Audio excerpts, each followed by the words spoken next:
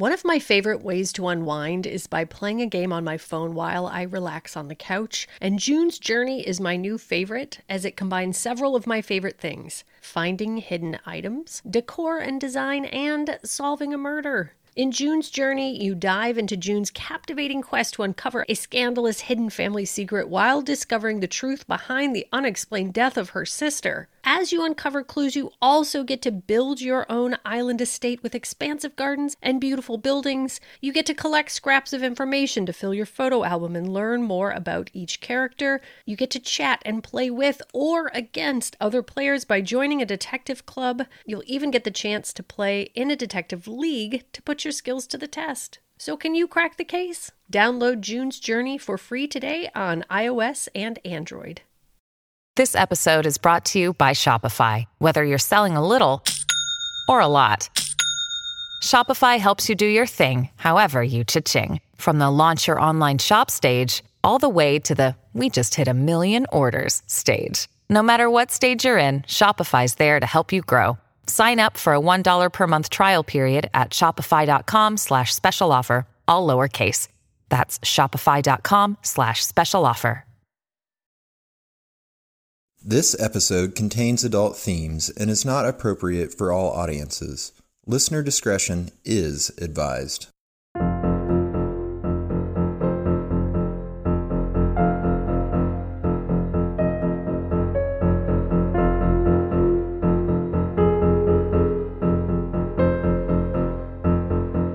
Hello, the world.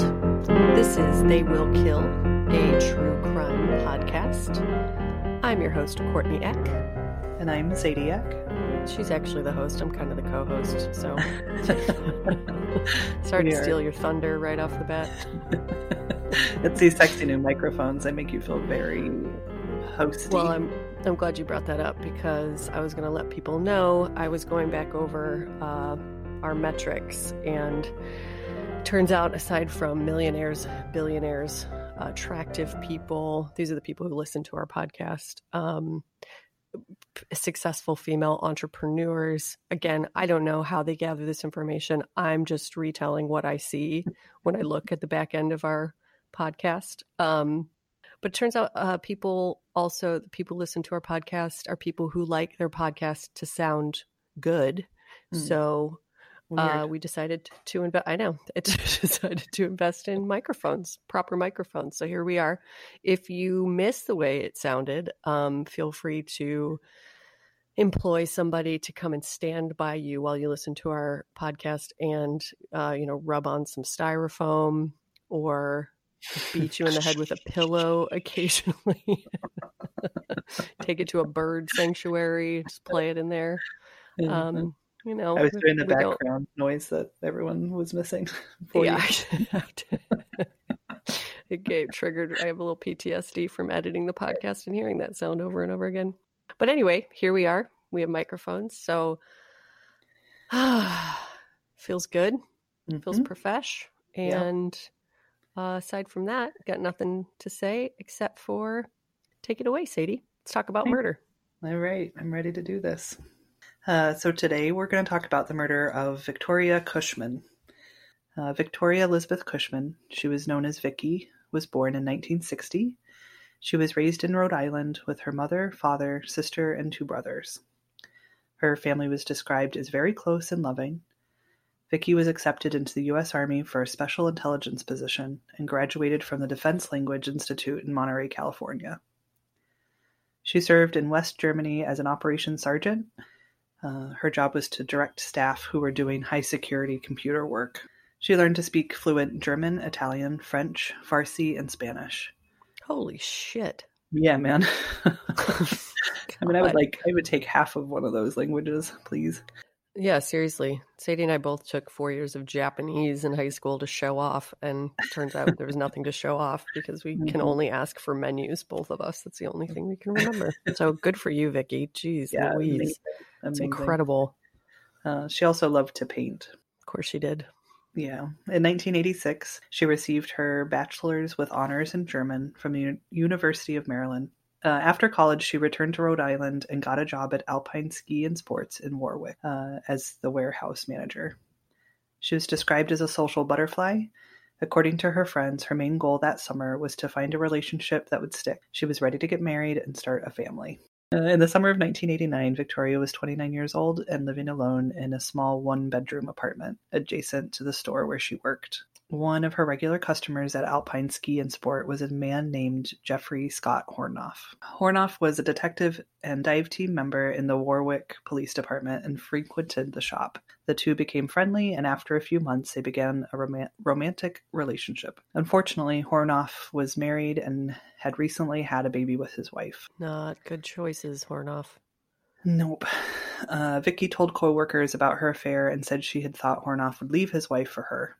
Hornoff had other plans, and after only 2 months, he decided he wanted to end the affair. A co-worker of Vicky's said that Vicky was surprised and angry over the breakup. A few days after the breakup, on the morning of August 11th, 1989, Vicky didn't show up to start her shift at work. Oh, no. A friend and co-worker became concerned and went over to check on Vicky. Before she could get to the apartment, she found Vicky's cat, who was acting skittish and scratched her when she tried to pick him up. Oh, buddy. Sensing that something was wrong, she went back and asked 2 other co-workers to go with her to look for Vicky. That was smart. Yeah. I read, too, that the cat was known to be a strictly indoor cat, so it was probably strange for her to find the cat outside, too. It's good instincts, though, too, to just, Mm-hmm. to know that that's unusual enough to go get help before proceeding. I don't know. I just sort of barrel through things like a bull in a shop in general. That's the way I approach life, but good for her. Yeah. All 3 walked to her apartment. They found her front door was open. When they entered, they found Vicky lying in a pool of blood on the living room floor. They called the police. I know, one day I really am going to just find a story and tell you guys about like somebody's really happy life that ends really well. I mean, we've really talked about, we don't have enough of a following to kick this off yet, but down the road, we want to have people tell beautiful stories. Yeah. Because there are probably more heroes than there are bad guys in this world, but this is a story about bad guys and horrible things happening, like Vicky being found in a pool of her own blood. Yes. When police arrived, they noticed Vicky lying behind a chair on the living room floor. She was wearing a pink bathrobe and had suffered severe head trauma. She was still wearing her mouthguard, indicating that she had been woken up by her assailant.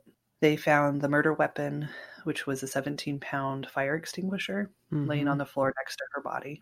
It was covered in blood. Yikes. Yeah. Along with the fire extinguisher, they found a pair of yellow dishwashing gloves that looked like they were quickly removed, with the inside of the gloves turned out, and a smashed jewelry box. They also found an open handbag containing Vicky's wallet with cash and credit cards. There was no indication of forced entry into the apartment. So she knew the person. Yep. Officers noticed scuff marks partway up the outside of the building near a gutter, which was next to the porch. The flower bed below the gutter had been somewhat disturbed, and a small splinter of wood from the porch railing was found in the flower bed. Yeah, a porch roof shingle near the gutter was bent. The screen above the sloped porch roof was found open, but no pry marks were found on the outside of the screen to suggest that it had been forced open from the roof. Did that make sense? Yeah, I was going to say, so they found evidence basically that somebody had climbed up on the roof and then removed a screen and entered a window from the roof. Is that correct? Yes. Yeah. Right. The screen mesh itself was completely intact, so they didn't cut through the mesh. Right. Vicky wouldn't have left the screen out of the window. Like I'd already said, she had an indoor cat and was known to be afraid of the cat getting out and being hit by a car. According to police, if someone had climbed up the gutter from the flower bed and entered through the window, their feet would have been muddy. There was no muddy prints found at the scene. Nothing in the apartment was disturbed except for the fire extinguisher and an overturned plant, indicating that there had been no struggle. There were visible items worth value in the apartment that had been left untouched. Robbery was not the motive for the crime. Detectives also found a letter Vicky had written to Hornoff in which she refused to break off their affair and insisted he leave his wife. Part of the letter said, quote, "If I wait for you to try and work things out, I fear I will lose you. You are saying now that I can't lose you because I never had you, but you're wrong. We had a lot over these past few weeks. Something special happened that can't easily be denied or ignored. I know you are married with a beautiful little boy. I know you don't want to risk losing that, but you admitted that things were not on an even keel at home. It sounds to me that making love with me won't make matters worse." There's just nothing more painful than unrequited love. I mean, there is grief, probably grief being the only thing that's more painful than unrequited love. The poor thing. Yeah. The chief medical examiner for the state of Rhode Island performed an autopsy on Vicky's body and found that she had suffered numerous fractures to her skull as a result of repeated blows with fire extinguisher. God. The autopsy also revealed evidence of asphyxiation, which rendered Vicky unconscious before she was beaten to death. There was no sign of sexual assault or defensive wounds. He found that she died as a result of cranial cerebral trauma, resulting in 3 distinct sets of fractures to the vault of the skull. God, that's crazy. I mean, of all the ways you could kill somebody, beating them in the head with a fire extinguisher is so brutal. So police conclude that the assailant was not an unknown intruder, but someone who was known to Vicky. And that either you are a good detective, by the way, Courtney. What? And you're a good detective, you said. I am? God, sorry. He either let himself in or was let in by Vicky herself. Mm-hmm. She was ready to go to bed. The bed sheets were found turned back. A bedroom light was on, and a book was found propped open with its page apparently saved. Mm-hmm. It was apparent that after having entered the apartment, the assailant had easily overpowered and subdued Vicky without a struggle and then bludgeoned her to death with the fire extinguisher. At some point, the assailant put on the yellow rubber gloves, and then he arranged the fictitious break-in scene and opened the screen above the porch window. Uh-huh. Because the letter Vicky wrote to Hornoff was one of the few things of interest found at the crime scene, detectives brought Hornoff in for questioning. And remember, too, he's part of the police department. Right, he's a detective, right? Yeah. Mm-hmm. He readily admits to knowing Vicky, but says they were only friendly acquaintances.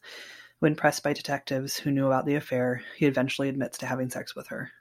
Mm-hmm. Hornoff tells police that on the night of Vicky's murder, he went to a party at a fellow police officer's house with his wife, Rhonda, and their infant son. Shortly after 10 p.m., Rhonda and the baby left the party after the couple started arguing because Hornoff refused to go home with them and wanted to stay at the party. Hornoff. So not only is he cheating on his wife while she's pregnant, then he's like refusing to stop partying when his son is, 2 months old? Mm-hmm. Yeah, pretty young. I'm not sure how old exactly, but yeah, little. Gotta think about your wife sometimes, buddy. Mm-hmm. He admits to consuming a significant amount of alcohol that evening, including beer and punch spiked with hard liquor. Witnesses at the party said that Hornoff was in a jovial mood, having a good time. He and his brother David, who was also a detective with the Warwick Police Department, left the party between 10:30 and 11 p.m. So he only stayed for like another hour. Of course he did. That's always the way it goes. You're like, oh, no, I'm still partying. And then the second your ride leaves, you're like, get me out of here. So true. And then your Uber won't come and you're hungry and you want fries and they won't take you to get them. And I've never been in this situation before in my life. No, not speaking from experience. Nope. David took Hornoff home, but Hornoff says he decided to get in his own car and return to the party to pick up some cassette tapes he'd left there. Mm-hmm. Sober. Yeah. The cassette tapes can wait, people. If you leave your cassettes behind, don't drive drunk back to get them. Yep. Just leave them alone. Upon his return to the party, witnesses described Hornoff as being in a very different state of mind. He was no longer a social and talkative party goer, but rather, by all accounts, he looked pale, dazed, sick, with a blank, staring look on his face. Oh, no. Never good. After giving the police his alibi, Hornoff agreed to take a polygraph test, which he passed. There was no physical evidence tying him to the murder, so police let him go. So for more than 2 years, there was no movement in Vicky's case. The Warwick chief of police at the time had told his major crimes unit that after the initial interview, they couldn't interview Hornoff again. Interesting. Yeah, this led the Major Crimes Unit to become fed up, and they brought the case to the Attorney General, who demanded that they turn the case over to the Rhode Island State Police. This happened in 1991. Mm-hmm. When they revisit Scott Hornoff's story, they learn that there are lots of inconsistencies. Uh-oh. So Hornoff's brother David learned of the murder on the midday newscast the day that Vicky's body was found. He was aware of his brother's relationship with Vicky, and he immediately called him with the gruesome news. However, when Hornoff arrived at the police station for his afternoon shift, he feigned ignorance and inquired about the identity of the victim. Oh, no. When informed by a group of detectives that the victim was Victoria Cushman, Hornoff appeared to be shocked and volunteered that he had been closely acquainted with the victim. Later, when the Warwick detectives mentioned the name Victoria Cushman to Hornoff, he immediately responded that the name did not ring a bell. Dude, come on. Like, they're gonna figure it out, you know? They're gonna figure out that you know her. Right. Detectives went to Hornoff's home to speak with his wife about the events of the night of Vicky's murder. Rhonda said that she arrived home with a baby between 11 and 11:30, and that she heard her husband come home at approximately midnight. With the exception of a brief exit to tend to the family dogs, Rhonda maintained her husband was in bed sleeping beside her for the entire night. Mm-hmm. After the detectives left, however, Rhonda called another Warwick police officer and a close friend of Hornoff's and asked about her husband's travels the previous evening. So she was just double checking. Like, she claimed that he was by her, like in her bed with her, in her bed with her all night, and then called a different cop and was like, "Hey, by the way, did you see Mike last night?" Yeah, Scott. Sorry. As soon as I said Mike, Okay. I was like, I'm not 100% sure that's his name. So did you see? So she basically, it seems suspicious. Yes. Very suspicious. That she says for sure that she knows he was with her, and then immediately calls another police officer. Yeah. And says, "Do you know where he was? What was going on?" Yeah. No good. Right. When the state police interviewed Hornoff again, he said that he had no recollection of what happened that night, and he would rely upon his wife's memory. David, who is Hornoff's brother, also told a different story. It was his memory that after dropping his brother off at home, he actually saw the defendant enter the house. So really, I think what this points to is that what seems like a pretty solid alibi at first. Yeah. Nobody, there's a lot of different... Starts to get real slippery as they push further. Right. Yeah. The state police could find no physical evidence to tie Hornoff to the crime scene. Despite this, they decided to put the circumstantial evidence they had against Hornoff, which was the letter found in Vicky's apartment and the inconsistent stories. They put that information in front of a grand jury who, in December of 1994, indicted him on first-degree murder charges. Whoa. Wow. Yeah. Yeah. Whew, really wanted to close that case, apparently. Apparently. Hornoff was arrested for the first-degree murder of Victoria Cushman. And this was just sort of like a little aside. I read in an article that while awaiting trial, Hornoff had been let out on bond, but ended up getting arrested again, this time on forgery charges. What? And I know, when I was reading that, I was like, well, that seems crazy. Yeah. And then the article went on to say that he was sent back to jail. He was caught using his police identification to get a $1 discount at a movie theater. Oh no. Who's the square that ratted him out for that?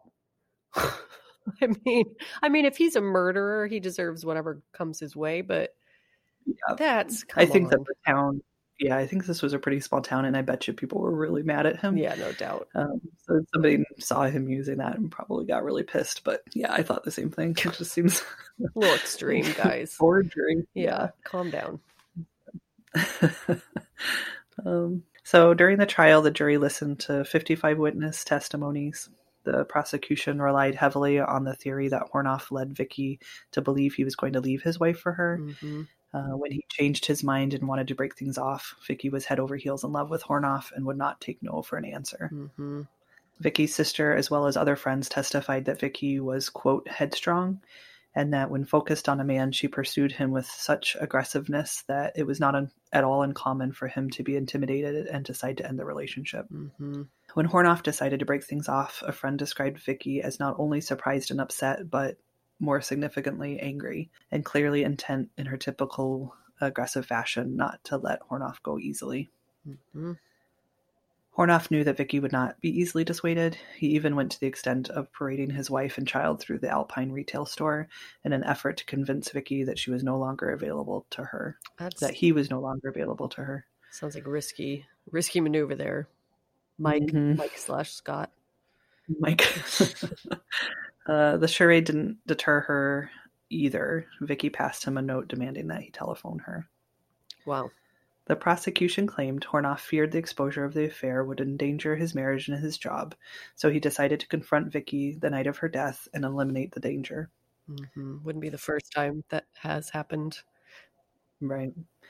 Hornoff left the party with his brothers, and after he was dropped off at his house, he got into his own car and drove to Vicky's.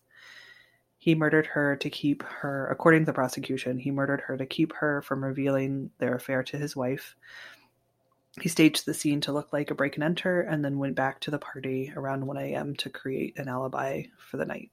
Also wouldn't be the first time that has happened. Right. So after... because he needed those cassettes real bad. It was 1990, Chumbawamba or something. He was digging on that, or Bare Naked Ladies. Totes Chumbawamba. Don't blame him. So after a six-week trial on June 21st, 1996, after 9 hours of deliberation, Jeffrey Scott Hornoff is found guilty of first-degree murder and is sentenced to life in prison. Wow. It's just, it's always amazing that, like our last week's case talking about Aliana DeFries and, this guy who'd gotten plead out of a million different cases and got away with horrible things over and over again. And then this guy, they barely have any evidence, and still they're able to convict him. It's just incredible. Yeah, it really is. Following his conviction, Hornoff pursued several appeals and motions for a new trial, all of which were denied. In 2001, he requested DNA testing of evidence found at the crime scene. Mm-hmm. A window screen and rubber dishwashing gloves were examined, but the results were inconclusive. A stained bandage, which was visible in the crime scene photos between the rubber gloves, was unavailable for testing. It was unknown whether it was never preserved as evidence or lost and destroyed. So they didn't do the DNA testing to begin with, or was it too early to do that type of testing? Do you know? I don't know for sure. I assume they didn't do any DNA testing, and so we're in 2001 now, right? So probably the time in the mid 90s, it was still too early. Right, would be my guess. Right. Still, that's crazy. Because I'm sure the cops would have been happy to have a little bit more to pit against. Yeah. But then to lose a bandage, that was stained with probably blood. I don't know. Anyway, as far as everyone was concerned, justice had been served. Hornoff spent the next 6 years in prison, telling everyone who would listen that he was innocent, but no one would believe him. Mm-hmm. Bet you are, buddy. But all of that changed in November 2002, when a man named Todd Barry showed up to the Rhode Island State Police headquarters. And guess what he did, Courtney? He had returned the cassette tapes. He confessed to Victoria Cushman's murder. I mean, I knew that, so that was just, I had to react for the sake of the audience. And did you like how I tried to pretend like Hornoff was a bad guy the whole time to really drive home the conviction? It's called storytelling, people. It's called suspense building. Experts at it. No, that is crazy. Yeah. That's crazy. Mm-hmm. It never. Yeah, he just wants him to confess. Why? Well, I'll tell you a little bit about Todd Barry. Please do. So Barry was a 45-year-old carpenter with a wife and 2 young children when he turned himself in. I read that the kids were 2 years old and 6 years old. Wow. Yeah. I'm just going to go for it. When I read that, I thought about how I have a 2-year-old and a almost 6-year-old, and that maybe that's why. It's your mom humor. I get it. You're like, please take me away. My wife and my kids are driving me crazy. Oh God, it's so terrible. Listen, I love those boys, but faced between raising 2 small children and the solace and solitude of prison, it would be a tough choice. Well, just like even just maybe no, I'm not going to go there anymore. Anyway, we can cut all that out. Even the mom jokes, pretty good. So he had no previous criminal record. The year before Vicky's murder, he and Vicky had casually dated for a few months before they broke things off. Mm-hmm. So after 13 years, his guilt for murdering Vicky, along with the fact that an innocent man had been convicted for his crime, became too much for him to handle, and he decided to confess. That is so crazy. And it goes against everything that you generally hear about parenting, mom jokes aside. Mm-hmm. It's like most people would do anything to protect their young kids, and he's sort of doing exactly the opposite because his guilt is so overwhelming. Yeah. So Barry's defense attorney said, quote, "You know in your heart that he's doing the right thing, but on the other hand, you have to counsel him that he has no legal obligation to come forward. You have to tell him, if you do come forward, you will spend time in prison. You may lose your young family. Do you understand all of that?" Yeah, it's just wild. It's wild. Mm-hmm. Barry understood and replied, "I either do this or I go jump off the Narragansett Bridge." Yeah, I mean, I'm that type of person. There's just no way I could live with something like that. But most people aren't that kind of person, especially if somebody was actually, it's not just a cold case, like somebody else was actually convicted of your crime. There is a very slim chance they're ever going to figure out that they're not going to pursue that case unless he gets Innocence Project or somebody involved. But that's wild. Yeah. He went on to say, "I can't live with myself any longer." Yeah. At first, the police thought it was a joke and didn't believe his story. But as he brought forward details only the murderer would know, they realized the mistake they had made. Wild. So Barry told police that on the night of August 10th, 1989, he had been out at the bars drinking heavily and smoking marijuana. His memory of the night is a little hazy, but he remembers being oddly determined to see Vicky, though he hadn't been to see her for months. He went up to her roof and got into her apartment through the window, although he could not recall if he tried the door. She was calm when he woke her. Their relationship was such that he often showed up late at night. Barry talked with her in the living room. Vicky told him about her affair with Hornoff, and he said that made him angry. While they were arguing, Vicky's cat got out of the window, and according to Barry, he said she threatened to sue him if she lost her cat. He said that this caused him to flip out. He jumped on her and started to choke her. He grabbed a jewelry box nearby and hit her on the head with it. After she fell to the floor, he bludgeoned her to death with the fire extinguisher. So pretty much sounds like it was just pure jealousy. Like he was probably still holding a torch and she was moved on to Mike. Excuse me. I'm just going to confuse the shit out of everyone. Scott. She had moved on to Scott. Yeah, and I wondered too about drinking. Yeah. I don't know. This is speculation, but it seems like he was definitely not sober. No. And, some people fly into fits of rage when they're drunk. So that could be part of it. Yeah. I don't think it's that hard to get to that place. If you're an adult male in the United States, you probably have some level of, like anger, aggression, rage, especially in the 80s and 90s. I know it's a crazy broad stereotype, but that's a time when boys were raised to be ultra aggressive and really masculine. And, who knows what his upbringing was. Add alcohol and then add, a woman bragging about a new relationship. And this is what happens. It should not happen. You should raise your boys to respect women and their choices and their boundaries. But unfortunately, and deal with their anger in constructive ways. But unfortunately, that's not how it generally works. And that's why there's so many true crime podcasts out there. So after spending a few days comparing Barry's confession to the evidence, police arrested Barry on charges of second-degree murder. He pled guilty and received a sentence of 30 years. He is now 63 years old and will be released from prison in 2026. Oh, wow. Yeah. So let's talk about what went wrong. Let me say that. Yeah, kind of everything. Yes. So from the very start of the police investigation, there were lapses, inconsistencies, and flagrant violations of procedure, beginning with the handling of the crime scene. Mm-hmm. The police did little to preserve the scene. They were described as, quote, swarming her apartment. At times, there were more than 10 officers there at once. And remember, it was a very small one-bedroom apartment. Yep. Police failed to detect drops of dried blood on the window screen. They failed to retain Cushman's bathrobe for testing, and they failed to compare a fingerprint found at the scene with Cushman's own. I read that they spent all this time, the police, during the investigation, spent all this time comparing this fingerprint to people that she knew and people in town. And then eventually they got around to seeing if it was her fingerprint, and it was. Oh, you're kidding.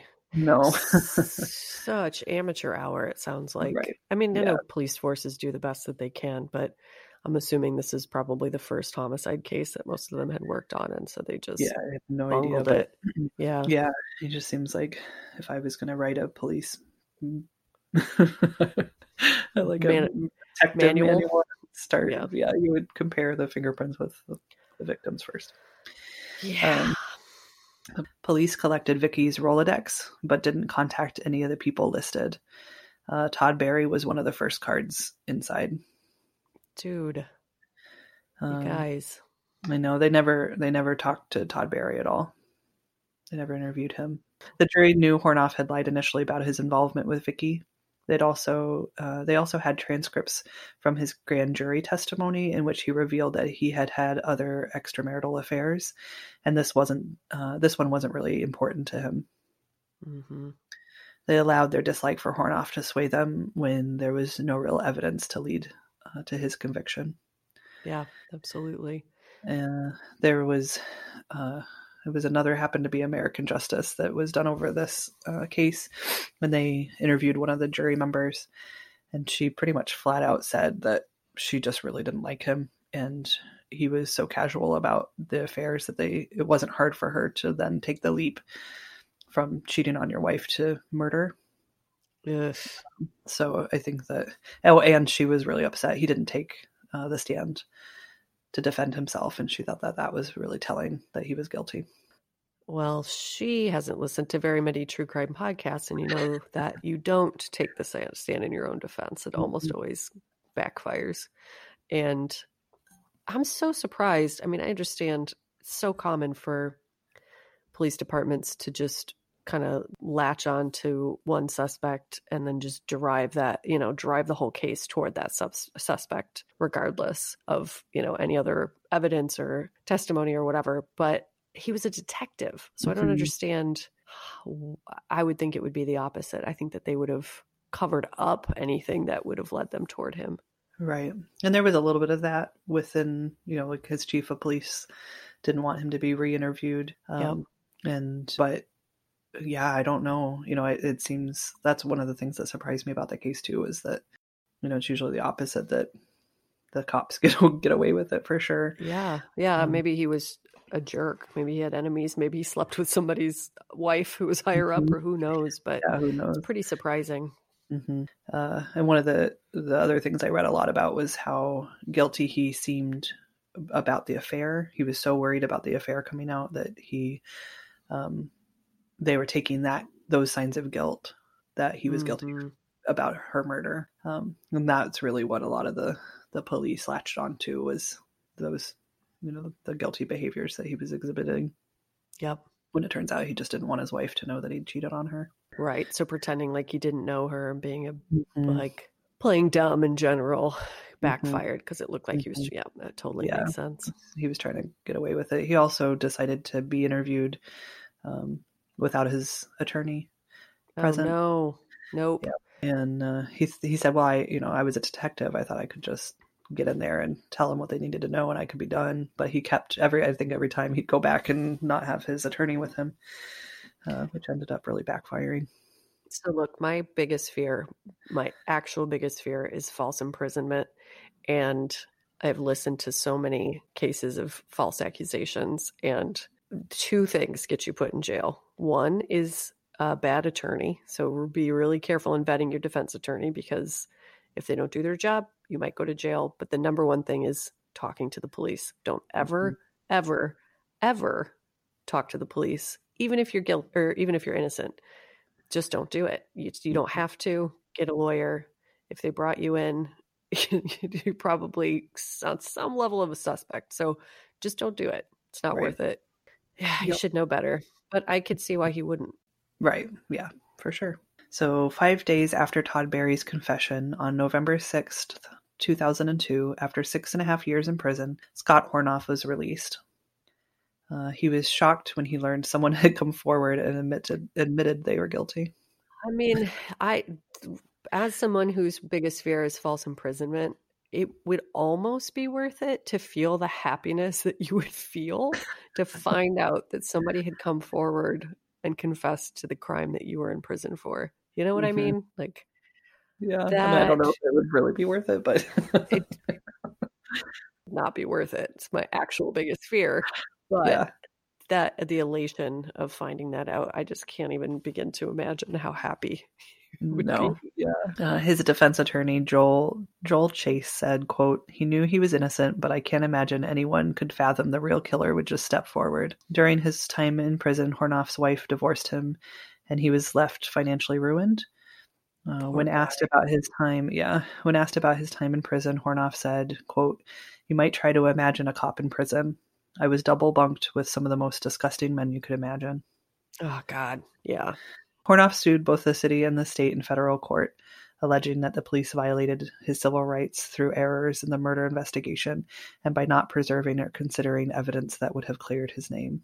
Yeah, no doubt about it. So the city of Warwick agreed to pay Hornoff $600,000 and gave him a work-related disability pension worth, at the time, $47,000 a year. When this was tax-free. Wow. Yeah. Much of the settlement went to his ex-wife to pay back child support. Oh my God. Really? Well, yeah. No, yeah. Okay. That makes sense. But I was like, yep. But also, so this was just, go ahead. I forgot about the affair. Sorry. I was like, she divorced him because he was in prison. No, she probably divorced him because he had multiple affairs on her, and that's plenty even if divorce somebody. Yeah, and even if you divorce someone, they still have to pay child support. I know. It still felt like oh no, but no, those kids deserve that money. So forget what I said. I'm not a parent. I don't know how this works. Yeah, and there's a lot of interviews about this settlement in particular, and talking about how she was going to get a large chunk of it, and he just kept saying that's fine. I'm fine with giving the money to her, right? To my children. That it seems right. Yep. But it turns out that Rhode Island is one of 17 states that does not compensate the wrongfully convicted. Oh no. Yeah. So he got the settlement from the city, but he's not going to, at this point, he wasn't going to be able to get anything from the state. Mm-hmm. But so Scott Hornoff decided to get that changed. Oh, wow. Yeah, he worked on legislation for years. In May 2019, the Rhode Island House Judiciary Committee unanimously approved legislation to pay $50,000 a year out of the state treasury for each year spent in prison. Wow. Yeah, quote, "Innocent persons who have been wrongfully convicted of crimes, who through no fault of their own have been uniquely victimized, and are deserving of consideration and remuneration for the miscarriage of justice." Yeah. As somebody who is afraid that they will get falsely imprisoned, I'm probably going to, because why would I be afraid of it? And I would be really comforted to know that once my conviction is overturned, I would be compensated justly for the time I spent in prison. I just think it's crazy that it took. Yeah, it took this long for him. Yeah, it's nuts. Yeah. So Hornoff remarried and had a daughter with his new wife. Oh, good. And was able to maintain a close relationship with his older children. Good. And when I was writing this story and trying to figure out how to wrap it up, I was thinking a lot about how sometimes the hardest part with the false imprisonment stories is that the victim often gets lost in their own story. Yep, I was just thinking that. And so we should never forget that Victoria Cushman lost her life at just 29 years old. She Yep. never had a chance to start a family that she so desperately wanted, or to grow old. Yep. What happened to Scott Hornoff is unfortunate and upsetting, but it doesn't compare to what Vicky endured. Well, and I think it's one of the things that scares me the most about crime is the ripple effect, is how many lives actually get ruined because of one stupid, drunken decision. Like, you couldn't pull your shit together enough to not murder somebody when you were drunk, dude. Really?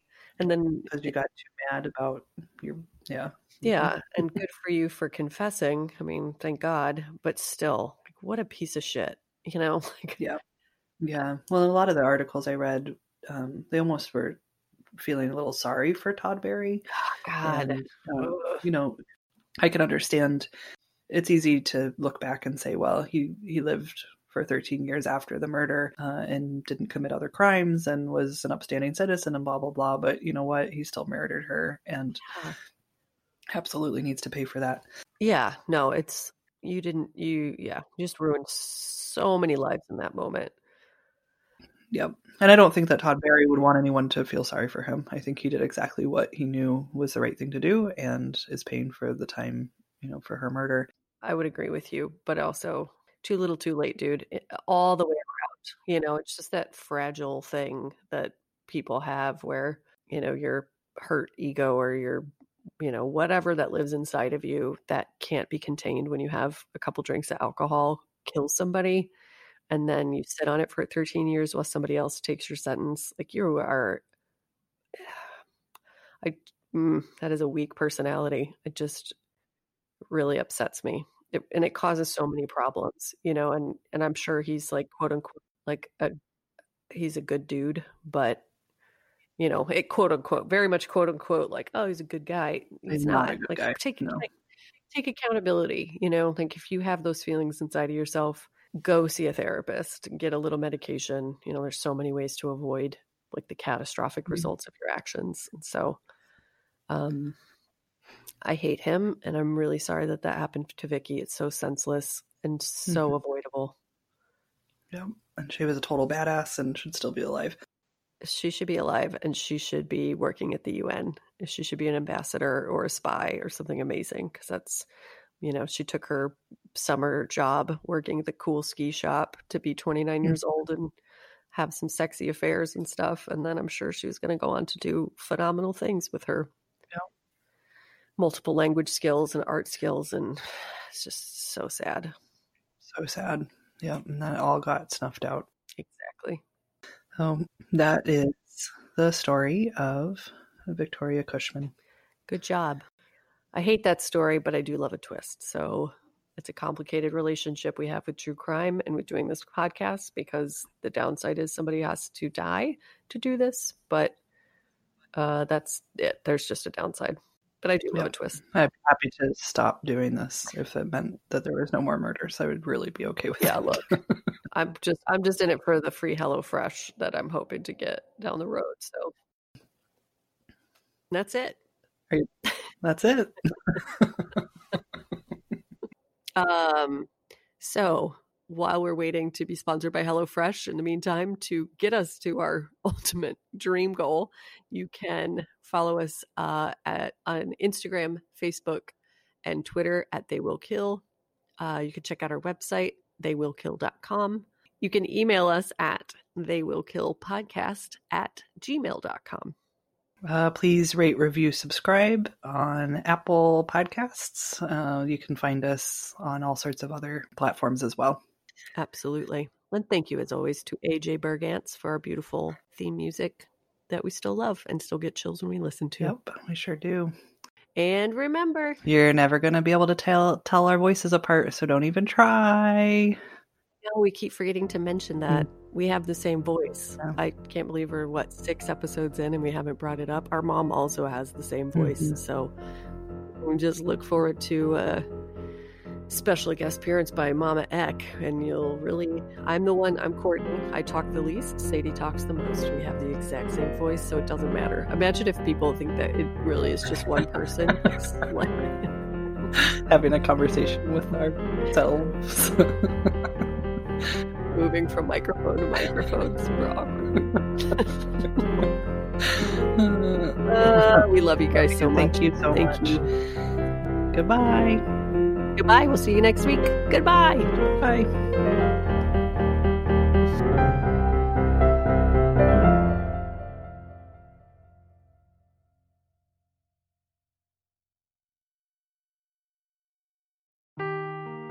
Seeking the truth never gets old. Introducing June's Journey, the free-to-play mobile game that will immerse you in a thrilling murder mystery. Join June Parker as she uncovers hidden objects and clues to solve her sister's death in a beautifully illustrated world set in the Roaring '20s. With new chapters added every week, the excitement never ends. Download June's Journey now on your Android or iOS device, or play on PC through Facebook Games.